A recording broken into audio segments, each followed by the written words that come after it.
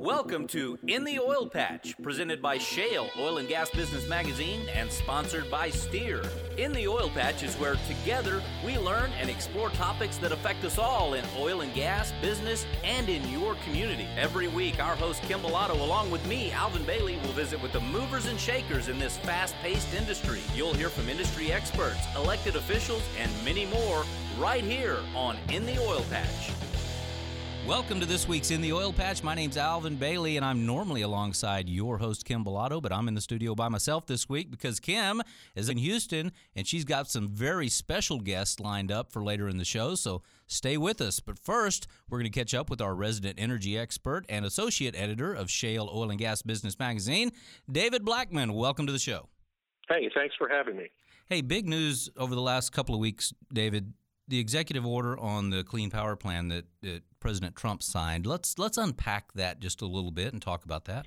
Yeah, well, that was very interesting. The Clean Power Plan was the Obama administration's. It was really an effort to increase costs of coal and power generation, so that it would encourage fuel switching, retirement of older coal plants, and conversion to natural gas and other cleaner fuel sources like wind and solar. And it was based, by and large, on the construct of, at the Council of Environmental Quality, of this, what they call the social cost of carbon calculation, which was, basically entirely a construct of the Sierra Club and some of the environmental groups.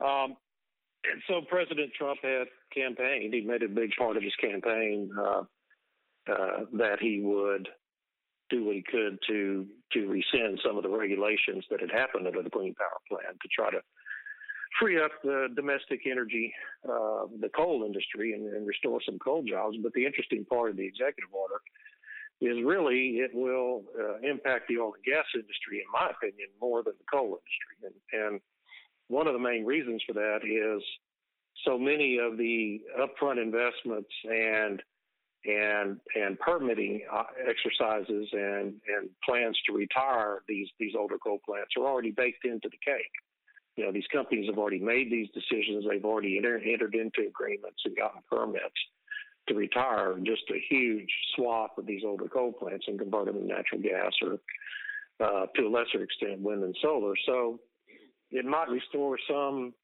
jobs in coal country, but in reality, that social cost of carbon construct at CEQ really formed up the basis for the whole raft of environmental regulations on the oil and gas industry, particularly related to methane emissions that the Obama administration put into place over its last 6 months in office. And absent that foundation of the social cost of carbon, which of course never takes into consideration the social benefits of carbon, of all the social benefits that fossil fuels have brought to our society.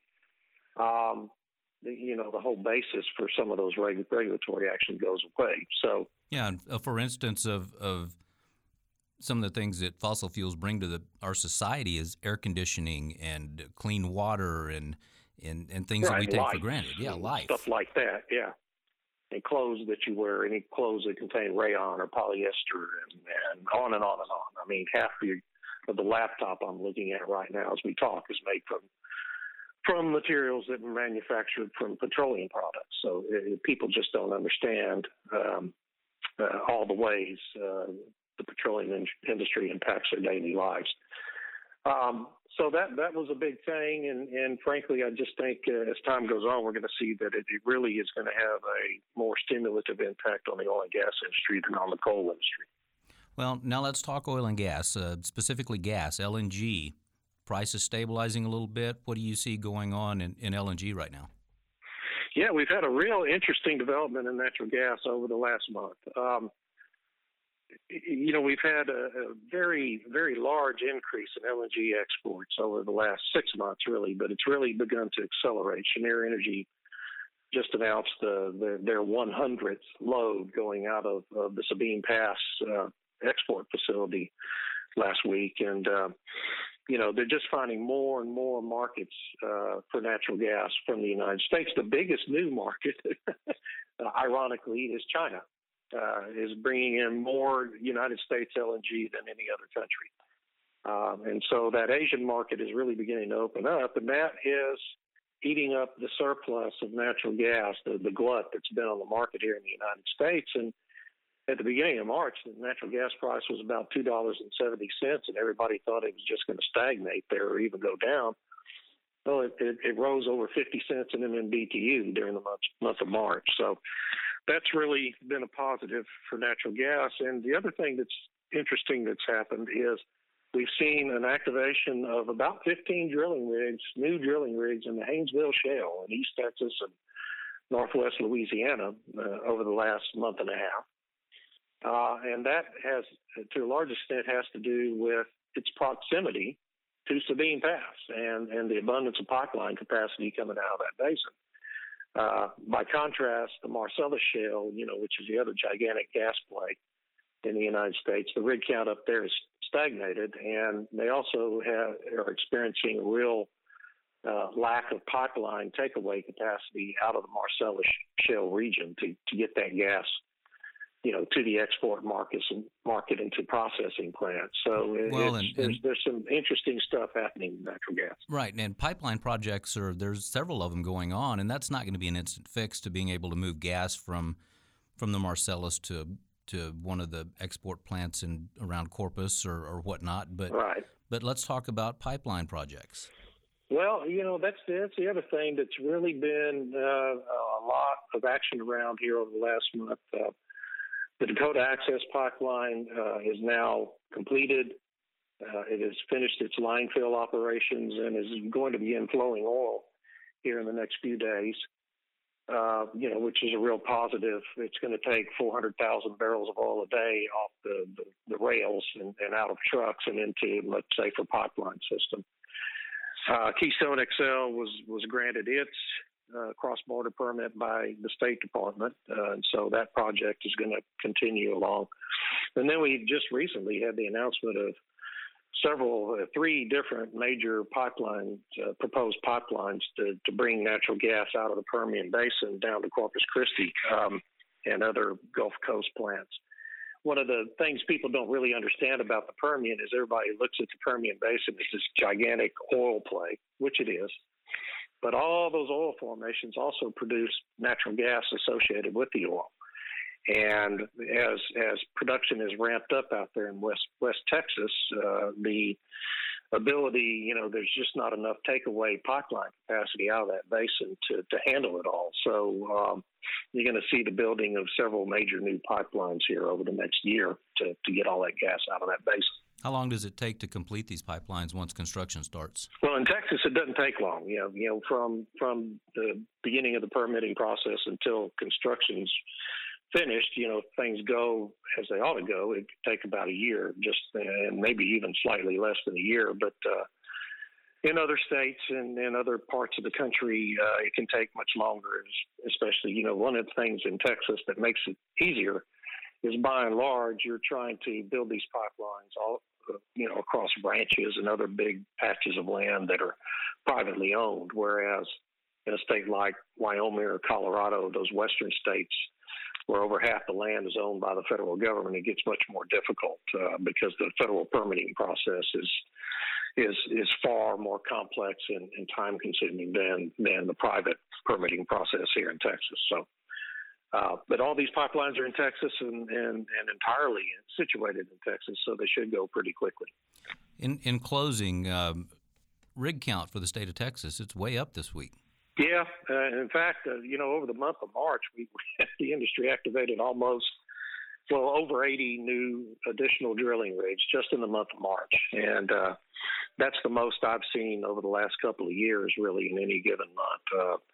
And that's just a reflection of companies, ramping up their drilling plans for 2017 in a more stable price environment than we've had the past couple of years. And, I think we can anticipate that rig count to continue to rise in Texas, probably at least through the end of the first half of the year. And then companies are going to reassess where the price is and how much capital they want to spend in the second half of the year. And I really think what what's going to end up happening is with the price still in that $50 to $55 range, you'll probably see that rig count not fall, but level off and stay pretty stable the second half of the year. But right now, it's a good time. It's there's a lot of jobs being created in the oil and gas industry right now. David Blackman, final thoughts, tying all this back together with the executive order on the Clean Power Plan being signed this week.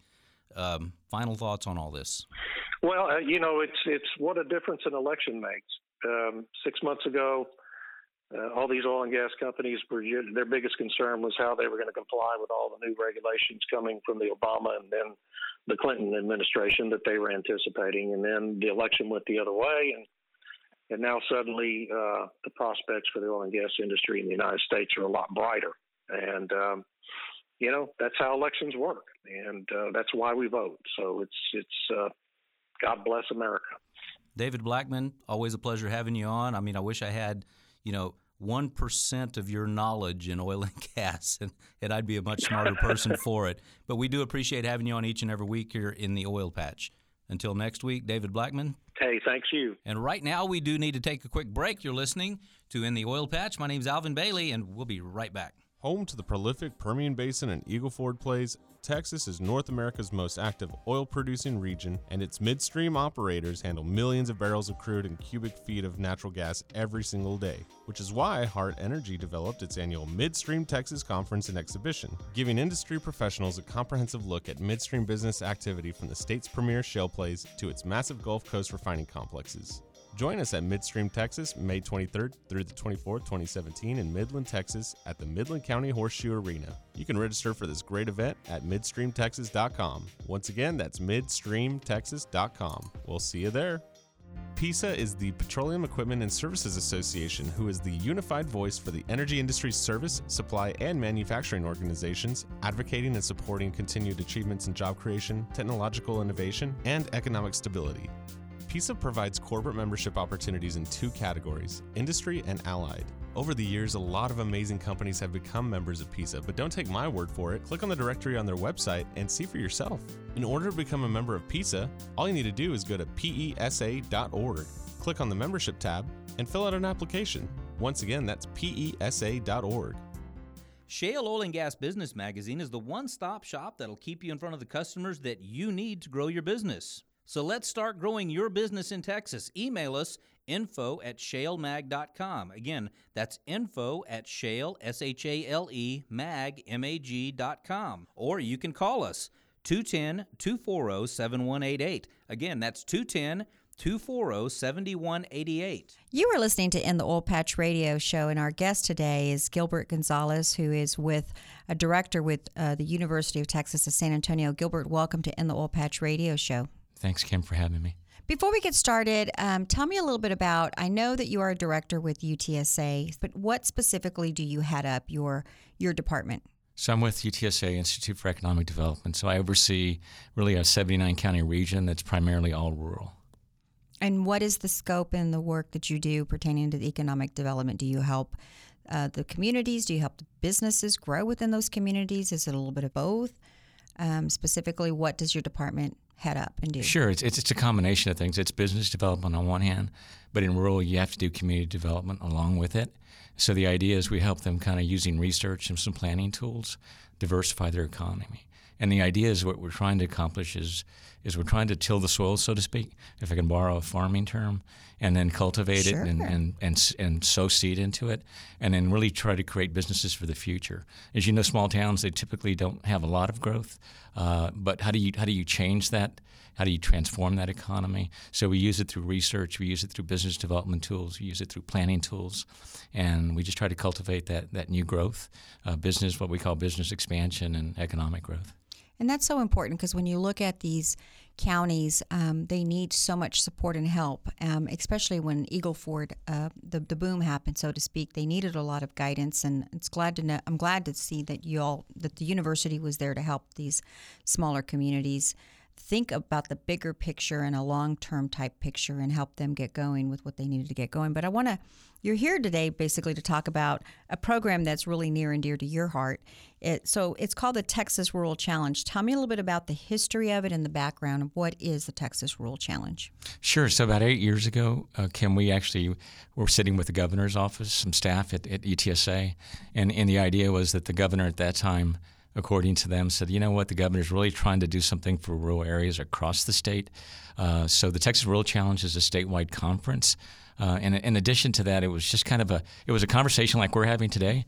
And essentially it was, what can we do for rural? So we were brainstorming, and we said, let's start with a conference. So that was 8 years ago. This year will mark 8 years that we've had the conference. And again, it's really how do you bring people together from different parts of the state in rural areas, and how do you just really improve economic climate, create jobs, create sustainability around the small towns?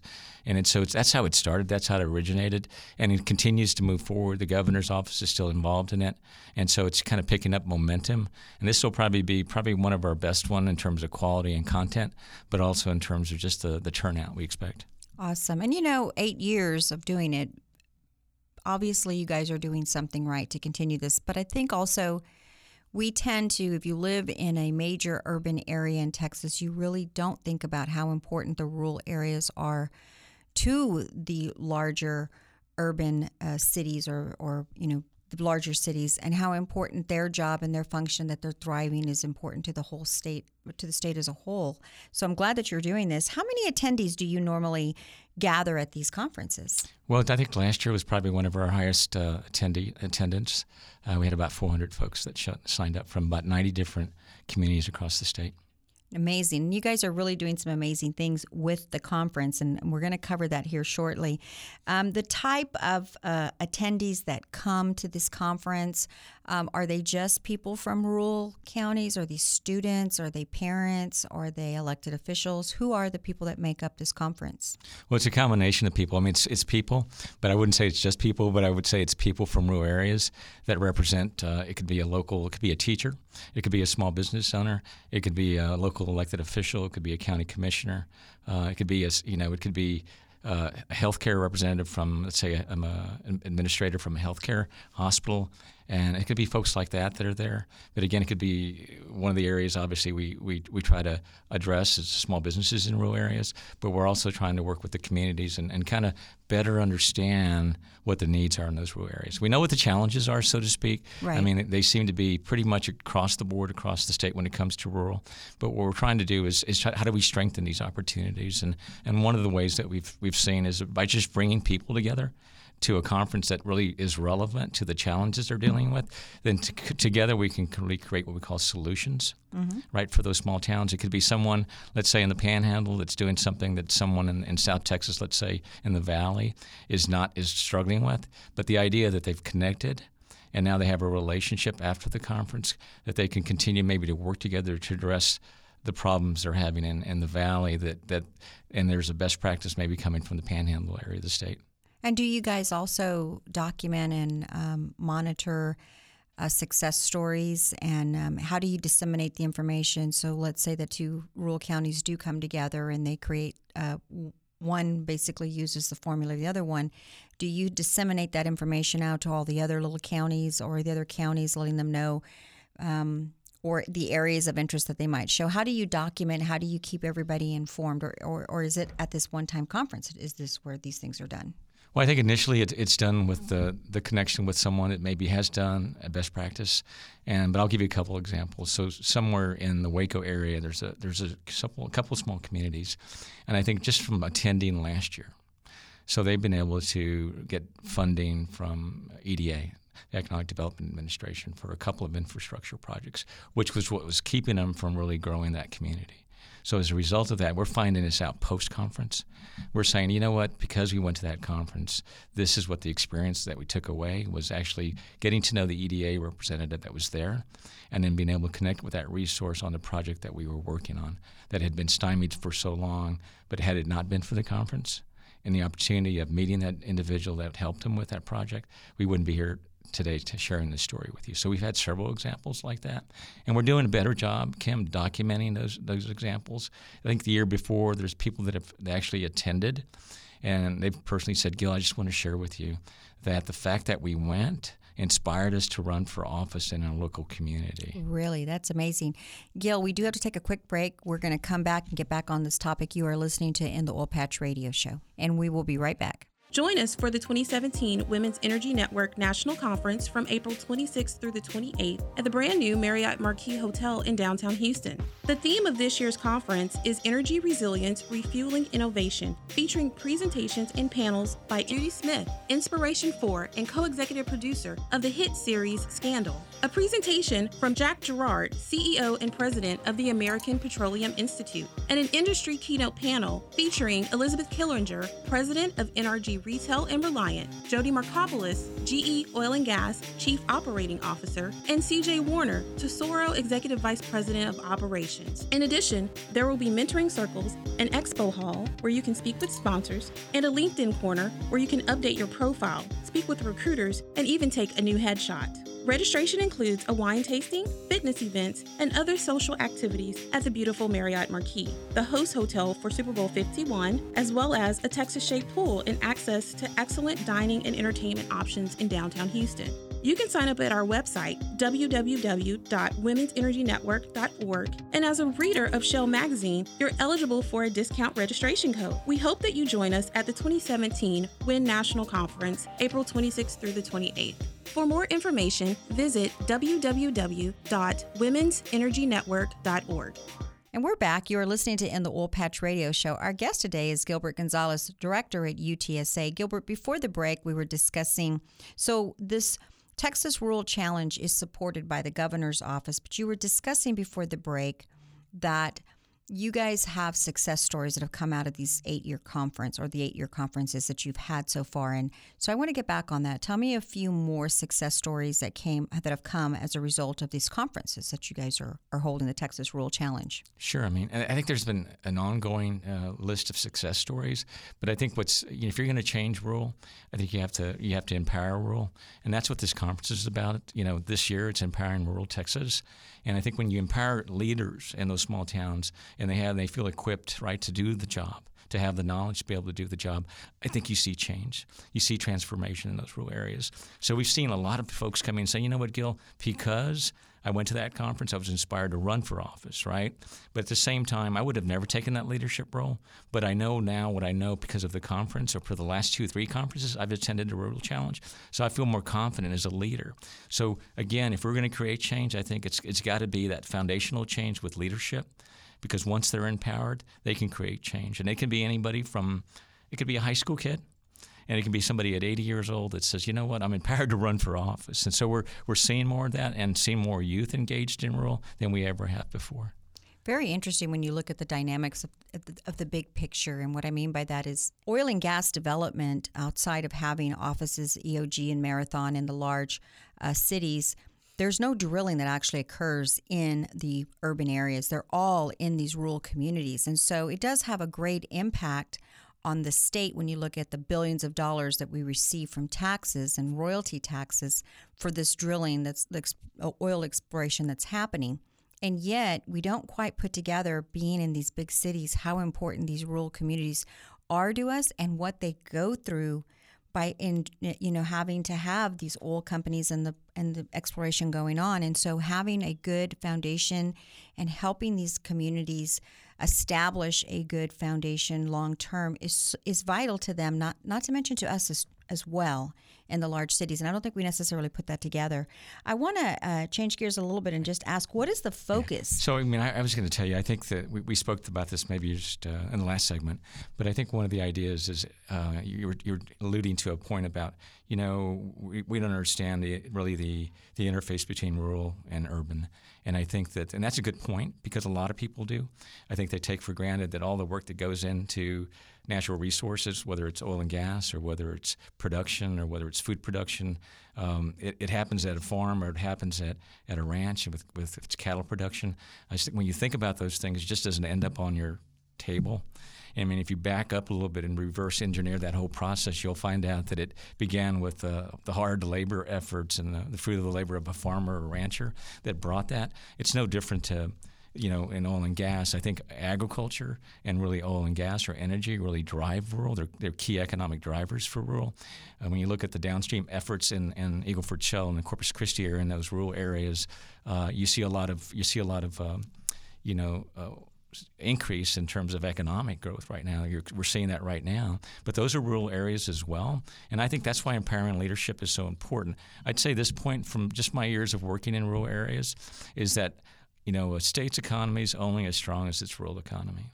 That's right. And we forget that. That's right. So if you leave them behind or lagging behind, you're really not optimizing your state's economy and the impact and the output. So the idea is that you really can't leave them behind, and you have to find ways to integrate them. Right. So it's really not something you can say, well, gee, that's not my problem. I don't live there. No, not so quick. So I want to change gears a little bit again and ask you to discuss the business plan pitch competition, and which includes Texas Strong and Texas Student Challenge. First, what is this? And tell me a little bit more about Texas Strong, Texas Student Challenge. So I think we also determined years ago when we started both of these competitions, the Texas Strong and the Texas Student, that really the lifeline to those areas is really the youth, the young students that are leaving those small towns. And the other thing we just discussed earlier was that local businesses are so strong. They've got to be strong to be able to support that, the local growth and those economies. And so the Texas Strong came online about 6 years ago. It's a business plan competition. It's a fast pitch competition on with the Texas Strong. And these are small businesses from throughout what we call our Ford SBDC regions across the state. They get to nominate clients that they feel can compete at the Texas Rural Challenge. There has to be some type of rural benefit or application in order to compete. And so it's a cash award. Last year we had a gentleman named Robert Licorice with Arn Root Distillery that actually won the $10,000 first prize. He's from a small town outside of the Fort Worth area. So he took those $10,000, Kim, and what he did with that, he was actually able to open an international market across Europe to be able to sell his product there. So you never know. You can't despise small beginnings. So with the $10,000, he leveraged that to open new markets across Nevada. Wow, that's amazing. The Texas Student, on the other hand, you've got a lot of students. You always hear there's brain drain in rural areas. Kids are leaving, young adults are leaving, and where are the opportunities? And usually not because they want to. It's just their town doesn't offer them what they need, and they aspire to go and make more money somewhere else. But I'm sure if they were given the opportunity to stay, they would, if they could find that opportunity. And I want to get back into that. We have to take a quick break. You are listening to In the Oil Patch Radio Show, and we'll be right back. Amerijet's global cargo network is ready to take care of all your shipping needs. With over 40 years of experience in the energy industry, we will help drive your excellent performance. Shipping general cargo, oversized, heavy lift, hazardous material, or mission-critical cargo, Amerijet is your full-service logistics provider, offering air charter, airport-to-airport, cross-border trucking, and express shipping. Amerijet will connect your company to over 30 major cities in the U.S. with more than 625 destinations worldwide. We provide global transportation solutions throughout the Americas, Mexico, the Caribbean, Europe, Asia, and the Middle East. Your company will benefit from compliance with the highest safety and environmental standards, 24/7 security and surveillance, and online tracking. Let Amerijet's global team ensure the safe delivery of your cargo. For the best in customer satisfaction, Amerijet Houston is your commercial shipping partner. Call Amerijet at 281-617-2187 or visit us at amerijet.com. Once again, that's 281-617-2187 or visit us at amerijet.com. Great companies take great care of their employees. Ensure the well-being of your workforce with Baptist Healthy Solutions, your answer to convenient and affordable health care that comes to you. Our mobile health unit delivers on-site, state-of-the-art, comprehensive care that keeps your employees healthy from the day they're hired till the day they retire. From pre-employment screenings to routine immunizations to on-site injury care and more, trust Baptist Healthy Solutions with your workforce health care needs. Health care that comes to you. Call 866-334-2485. Again, that's 1-866-334-2485. And we are back. You are listening to In the Oil Patch Radio Show. Our guest today is Gilbert Gonzalez, the director of UTSA, University of Texas of San Antonio. Gilbert, before the break, we were discussing the Texas Student Challenge and how important it is to look to the youth in these rural communities and help get them educated and help them possibly even stay within their own community. So talk to me a little bit about what the Texas Student Challenge is. Sure. Kim, just one thought about the Texas Student Challenge is I'm real passionate about working with youth, number one. And number two, they're the future of rural communities. And if you don't engage them, you don't recruit them in any of the process before they leave for school, before they go to college, the likelihood is they probably won't come back. But if they know that the opportunity exists, the probability is they will come back even if they go to school, right? So they really, to me, in my eyes, they are the future of those small towns. And so the Texas Student Challenge is just one way to say, we want you to innovate to your rural areas, to your rural needs. And these kids are across the state competing for cash awards as well, like the Texas Strong. But they really have an opportunity to say, you know what, I want to make a difference in my small town. And in fact, I might be going back to my small town, and I'll start that business, and I'll create jobs. So that's what the Texas Student Challenge is all about. Very nice. So what should Texas Strong and Texas Student Challenge contestants expect from this competition? Well, I can say it's getting better every year. And we had last year, one of our judges is from the Association of Small Business Development Centers out of Washington. First time ever. Wow. He's attended. Yeah. And I thought he'd stay for a day, but he stayed for 2 days. He was so excited. He says, when we do the ASBDC conference in 2018, somewhere in that time frame, we're going to call it Rural Matters.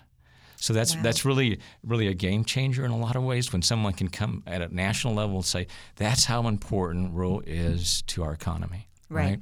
And so I'd say right now, just with the point of just understanding, the purpose of why we're here today is to really explain that without the kids, without the students, it's impossible to make to change and transform rural. Without empowering leaders that are in office right now, it's impossible really to change the landscape. And I think that's what we're trying to do. We're trying to fill just really a small niche, a gap that we see. And given the opportunity, we use our resources to be able to do that. And so Texas Strong or Texas Student Challenge, the winner, what can they expect from being the top earner or the top winner of these two different competitions? What can they expect from the top spot in the competition? So a lot of times what happens is it's an open competition, which is really cool. So people can sit and listen to their presentations, watch their presentations. And people in the audience, what I've seen before is they may be people that are either attorneys, investors that's saying, we like your idea, we want to help you with it, so they can take them to the next level. So. We like that idea. Let us help you with it.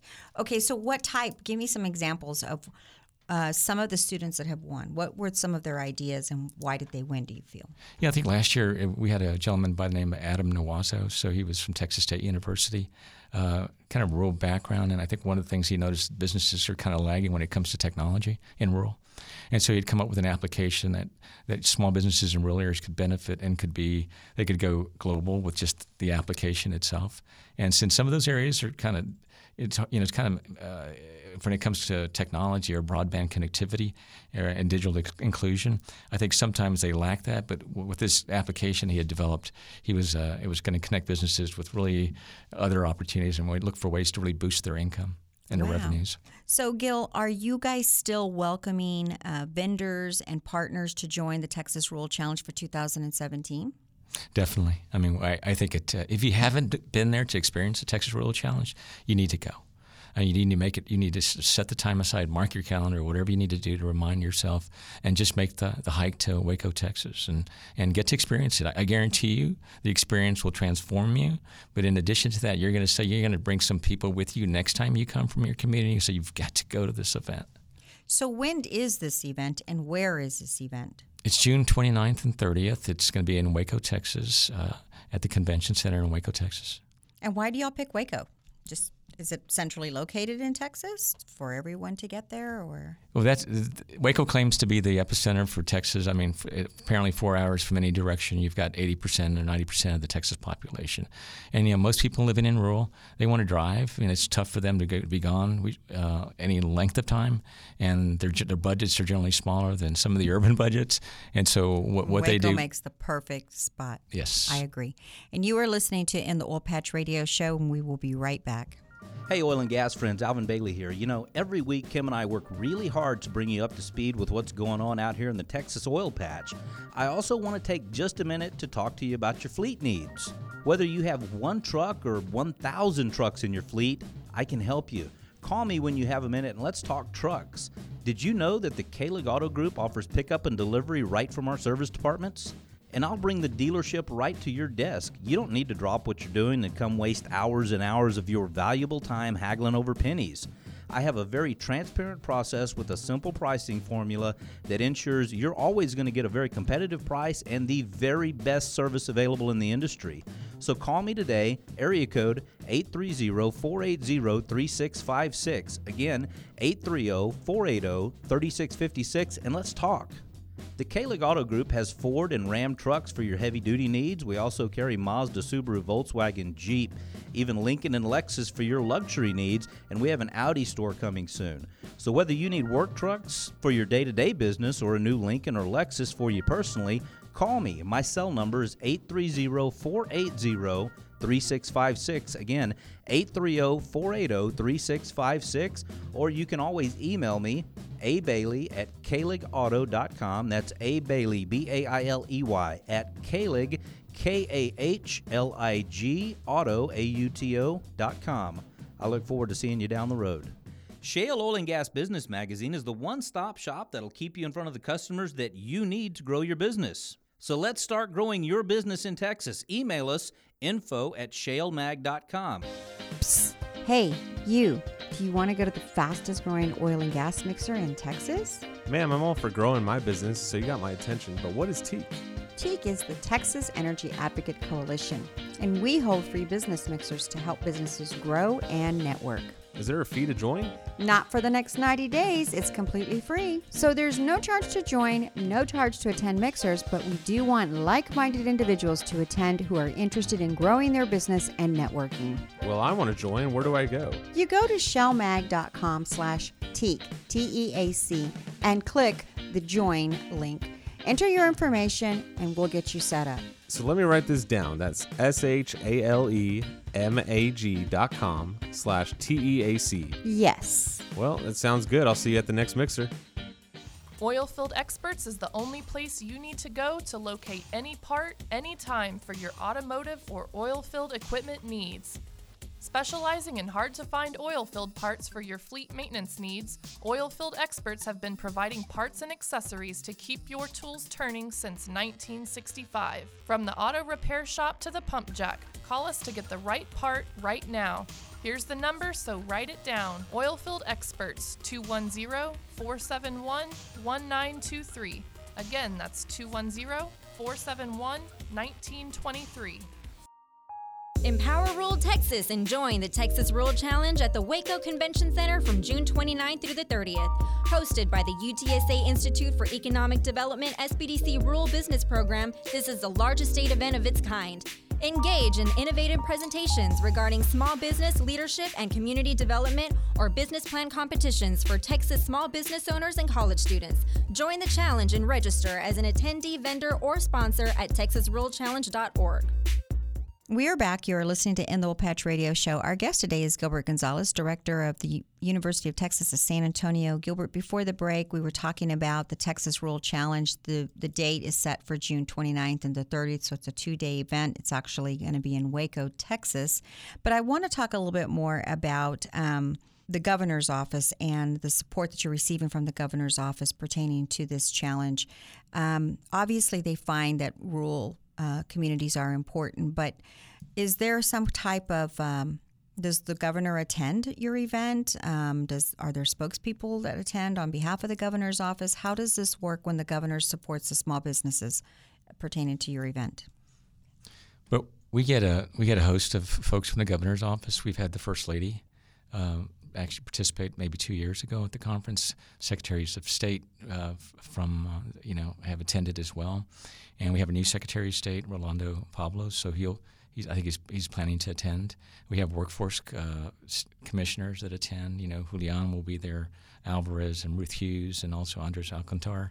So we've had a host of even elected officials have attended in the past. I think again it's that it matters to them that rural is actually growing and in a positive way and in an economic way as well. So I think that we do get support from the governors, just from a staffing standpoint. We actually have a team of probably with the governor's office as we speak that's kind of helping us, with some administrative logistical stuff, and so we get a little bit of support from them as well.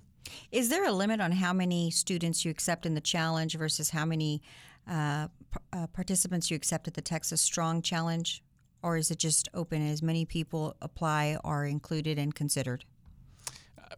I don't like to put limits on things, and especially when it comes to students or even Texas Strong. But there's no limits on the Texas student. I think when it comes to the Texas Strong, we generally will nominate up to about 8 from the state that actually come down and compete. Very nice. Is there anything else you want to add about the Texas Rural Challenge? Well, I think just thank you for the opportunity to be able to talk about the Texas Rural Challenge, to talk about the Rural Business Program, what we do. To me, rural matters. I can't see without rural how you can really, again, optimize our state economy. And I think with working with energy, which I've had in the past, most of the energy companies, whether it's down in Eagle Ford Shale, throughout Eagle Ford Shale, or even in the Permian Basin over the last few years, I think it's starting to make a difference. I think energy companies, for example, are really looking for opportunities to connect with partners like UTSA and the Institute for Economic Development. Especially the employment issue of that as well. It's so important to the energy sector as well as to the rural communities that they have a vibrant workforce there. So, and we're trying to address that somehow with the Workforce Commission in terms of how do you can address the community and economic development areas. We can touch on the business development areas, but it's really equipping the future workforce for those opportunities that come up, whether it's energy or any other new opportunities. You need that skilled workforce to really have what I'd say achieve and maximize your economic growth. It's so important, Gil, what you guys are doing. Are there any other challenges like this that are going on in Texas that are also kind of trying to do the same thing, put an emphasis on how important rural is, or is this the only conference that's going on in the state of Texas to help rural communities? This is the only statewide conference that I know of in the state of Texas. I think there's partners throughout the state, like Future of the Region. Mm-hmm. South Texas is one that you're familiar with as well. But I think that's a perfect idea where there's been efforts, and they've been for 30, 35 years trying to see change, right? And I think when you look at those areas, some have been successful. You've got High Ground, which is up by Kevin Carter up in closer to northwest Texas. And I think those are all kind of regional efforts, but I think that's important for an economy to grow as right. well. I think when you create the regional kind of approach, you're creating their strength in numbers. If that makes sense, is that you're working together on workforce and community development and business development. All together, very cohesive. So if we have anyone, a student out there or a parent listening that has a child that has got a great idea that's going to help the rural communities or a business, where can they go to find the Texas Rural Challenge? We can go to our website, which is texasruralchallenge.org. You can also go to our Facebook, which is at Texas Rural Challenge, or you could go to our Twitter, which is at Econ DEV UTSA. Perfect. Give me your website one more time, Gil. TexasRuralChallenge.org. Yeah, one more thing that I think is significant. We've been hosting the Texas Rural Challenge in Waco, and there are approximately 26 councils of governments throughout the state.